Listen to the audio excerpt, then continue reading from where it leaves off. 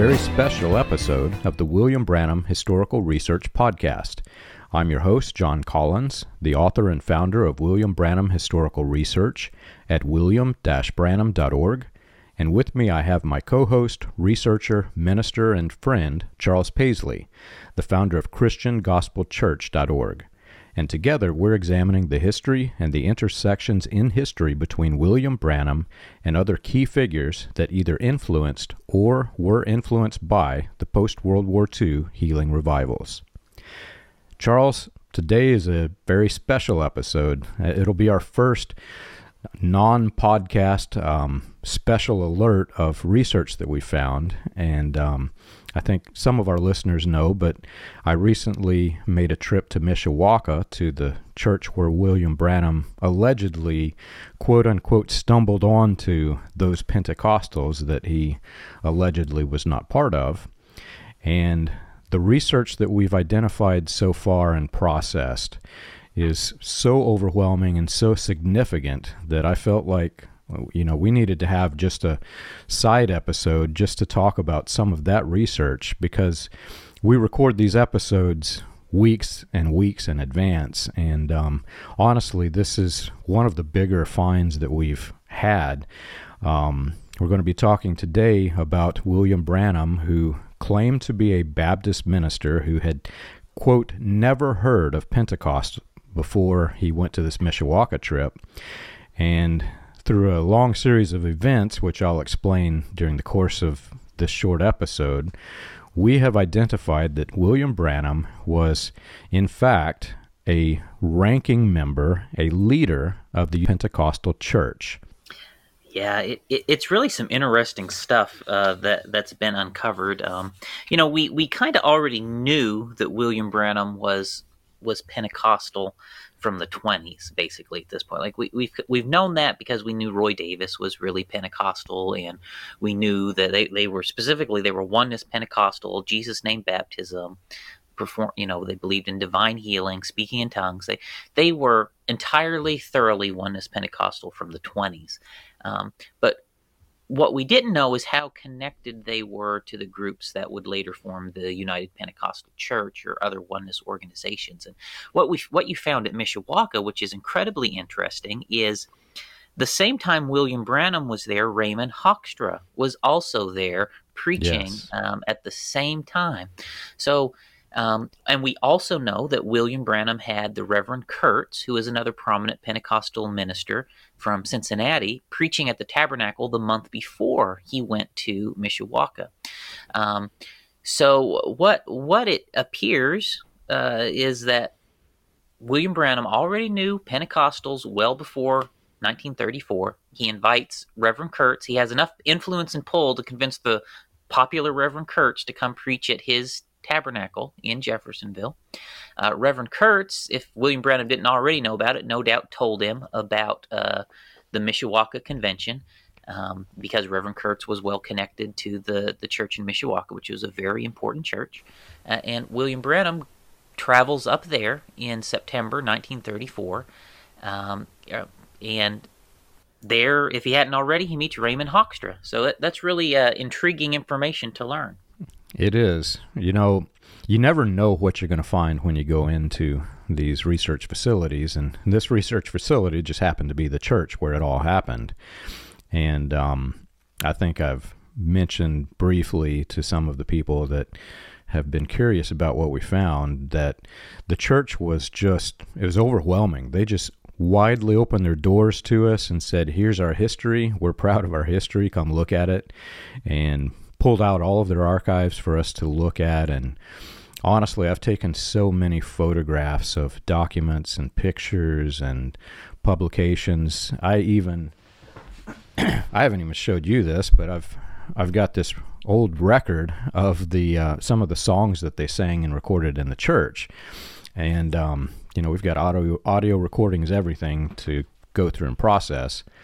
Well, while I was up there because Bernie Wade had connected me to them, and he invited me to go.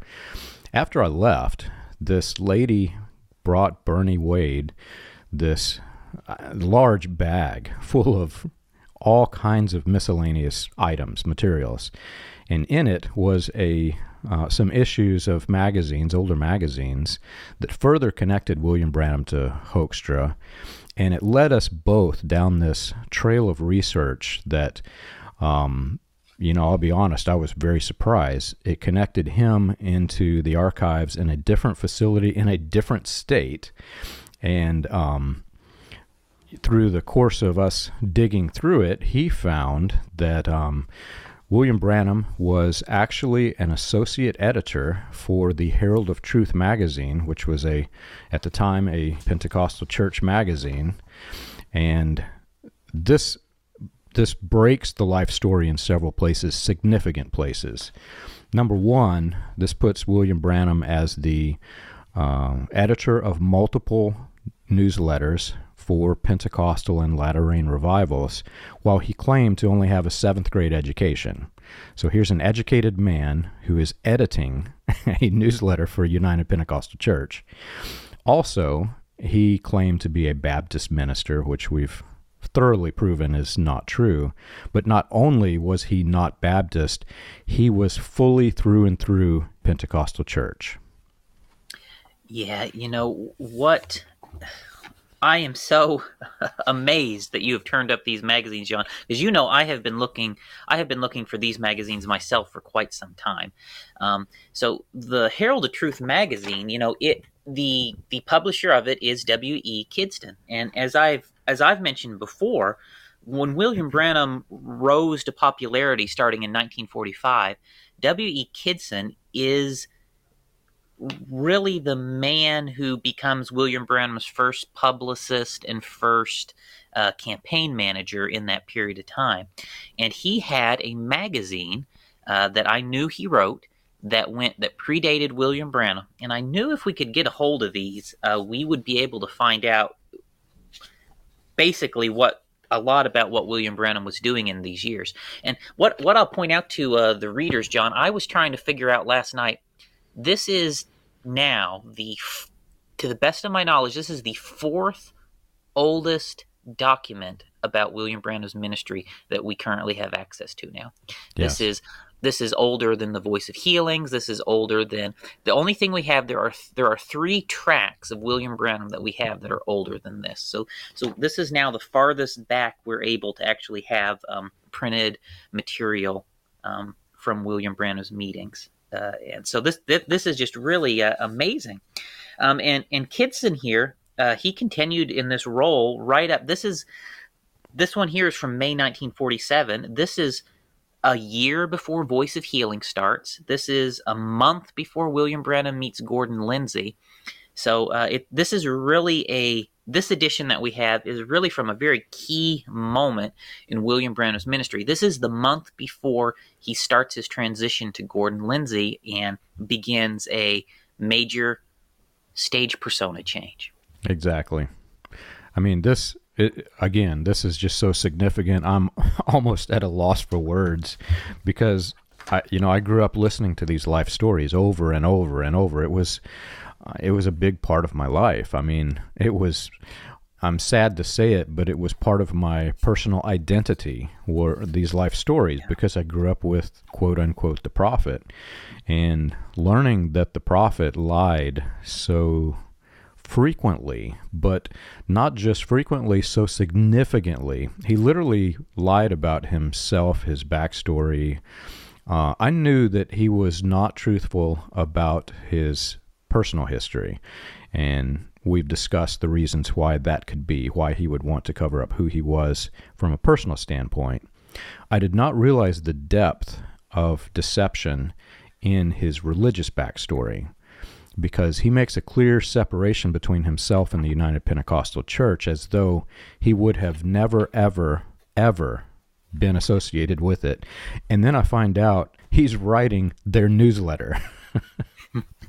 Yeah, and what's really interesting, and if this airs next week, John, it'll come before. I don't want to ruin our next episode, but that will come out. But through the healing of Robert Doherty's daughter, he became very popular in UPC circles, and And the Raymond Hoekstra connection back to Mishawaka is part of that. Raymond Hoekstra, by the time you get to 1945, is the pastor of a large UPC church in Indianapolis, perhaps the largest UPC church in the United States at that time. And he is one of the most influential leaders in that movement. And William Branham and Raymond Hoekstra actually team up. Kidston is part of that team, and they're touring together. Hoekstra is Little David Walker's manager. So William Branham teams up with Hoekstra, with Little David Walker, with Kidston, right? And this is the team that he's working with 1945, 1946, and into 1947 before he transitions over to working with Gordon Lindsay. One thing, John, I mean, there's so much in these things. It's going to take a few days just even to read through it all. I know. But one thing that just immediately jumped out to me, as soon as you showed this to me, John, I said, wait a minute, that says Voice of Healing.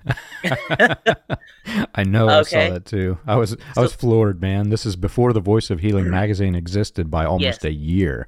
This is a year before the Voice, and the reason I said, hey, that says Voice of Healing is because when you come actually to the Voice of Healing, so here is a 1950 edition of Voice of Healing, William Branham says in here how Voice of Healing got his name. There's an article in here where William Branham says that, I'm trying to turn to the page, I don't want to, damn it, these are pretty delicate. William Branham is asked by Gordon Lindsay, according to this, to come up for a name for their magazine. Here's the article. Right. And in this article, William Branham explains how he was inspired to name Voice of Healing magazine Voice of Healing magazine. Yeah. And when you read the why William Branham named it Voice of Healing magazine, and then you look at W.E. Kidson's Voice of Healing columns, right? You realize that William Branham made all that up too. Yeah, it's incredible, the depth to which William Branham was making stuff up. Right. All the way back, I mean, it just reinforces William Branham was making this stuff up, faking supernatural experiences, right? Right. All the way back here at the early days, right? He faked the supernatural experience by which he named Voice of Healing magazine. Yeah. When you compare those articles, there's just no way around it. Yeah, he claimed that God spoke to him in the voice, gave him the name of Voice of Healing. Well, apparently W.E. Kidson was God, and it was the voice. I noticed that, and I don't know if you've seen it or not, but a few years ago, I put some videos out of like a docuseries of William Branham's history. The cult heavily attacked it and actually killed my YouTube site. We're only recently starting to put them back up, and I can't remember if we've made it that far yet or not in the episodes, but there's a point in time in which I think it's right after Kidson starts using the name The Voice of Healing to describe William Branham. So he's got a column of The Voice of Healing. They began advertising William Branham as, quote, America's Voice of Healing in the newspapers, and that was how it began. I, at that time, thought that was the earliest mention of the Voice of Healing, which also contradicted with Branham's claim, that God spoke to him. There's something else that, for me, was very interesting in this newsletter. There's a column called Branham Books, and in this book, it says that they are nearly ready to publish the Heavenly Vision tract and the Jesus Christ, the Same Yesterday, Today, and Forever book. It says that these are nearly ready. So there is a timeline that, again, I'm almost at a loss of words at how wrong this all is compared to what we grew up with. We've examined the timeline, and I think I'll take a step back and just talk through that timeline a bit. We've mentioned, and we're getting ready to mention even further, how William Branham kept changing his stage persona, his religious history, his personal history, and kept rebranding himself, reworking his own timeline to fit the timeline of the ministries as he separates from, different sects of Pentecost, etc.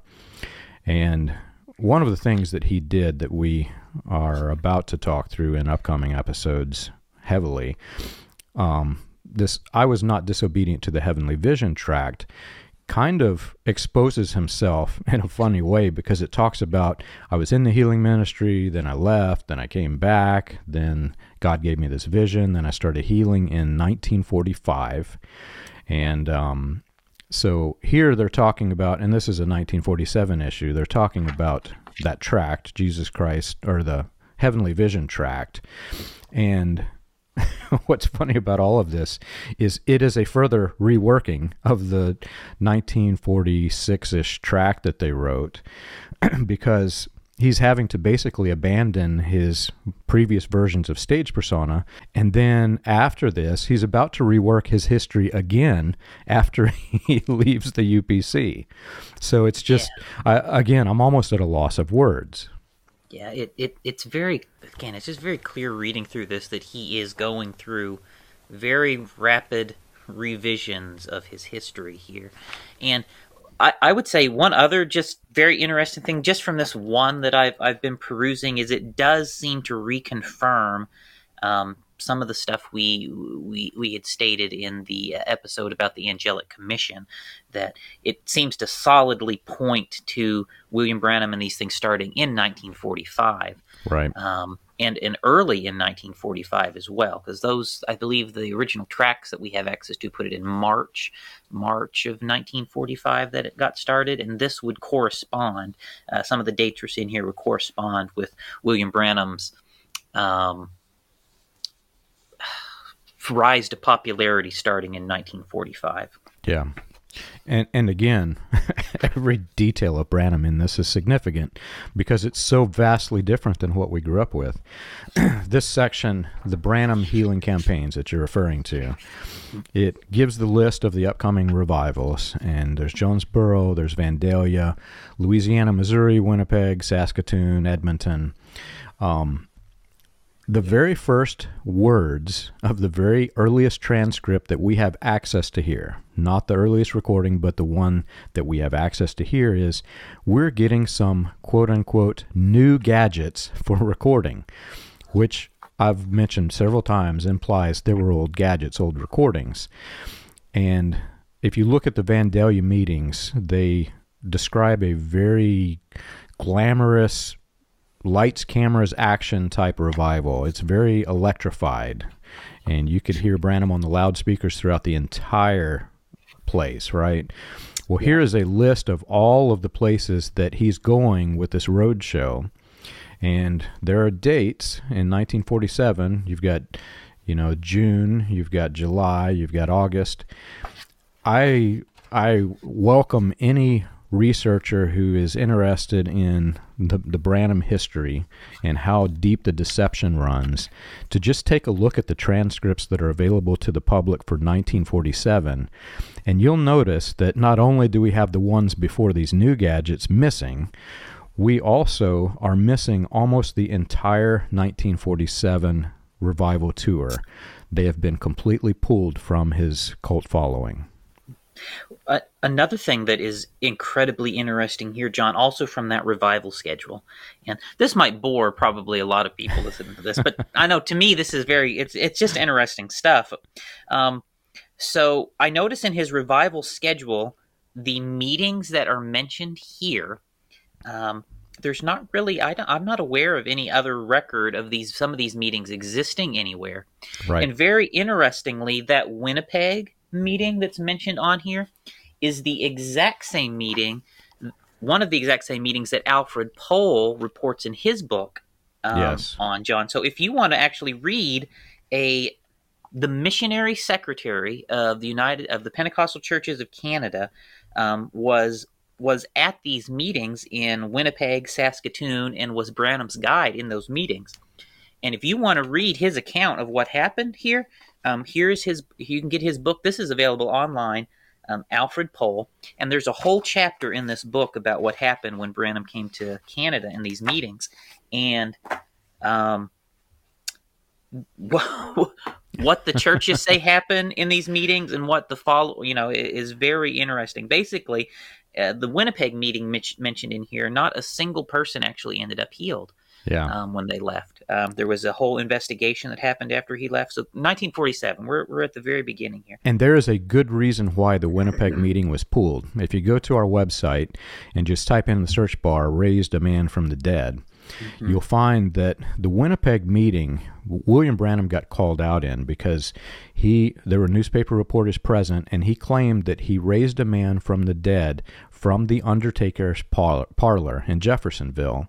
And the newspapers just went berserk. Oh my gosh, he raised a man from the dead. So they contacted Jeffersonville, and turns out that William Branham completely made this up. He lied about it, and there was a subsequent investigation that flushed out a few more details to this story. So this is why, in my opinion, that the cult would want to pull the Winnipeg meeting from the list of audio recordings that we have access to here, because he is just making stuff up as he goes. Yeah, and we go into detail in this in a future episode that we've already recorded. I know. So I won't spoil it all here, but basically, the Pentecostal churches and the news media do investigations after William Branham leaves, and basically the sum of it is not a single person that actually was supposed to be healed in Winnipeg was actually healed, and the resurrection was found to be a fraud as well. That was supposed to be there. So this is just an incredible find, John. We could talk about this stuff for quite a long while. It's just some interesting stuff to digest. Yeah, there's so much here, and I'm at a loss for words, but at the same time, I'm wanting to keep going, because I literally could talk about this one article, this one issue of the Herald of Truth for the next 2 hours, because this is a deep part of my personality. I grew up with these fictional life stories, and this completely overturns the life story that I grew up hearing, and I'm going to have to stop. Like right here, I've got to stop, because we're going to expose too many things that we're going to cover in the upcoming episodes. So let's halt right here. And if you want to look at this, I've created a new research page. It's up, and you can type in the Herald of Truth on the website, and you can read this entire issue. You go to the research page, and down at the bottom, there's a tab that has publications. You can pull it down. You can read it for yourself. And we'll stop here. If you want to hear more, join us on the podcast. And with this and the other information that we're uncovering, we've got some great episodes coming.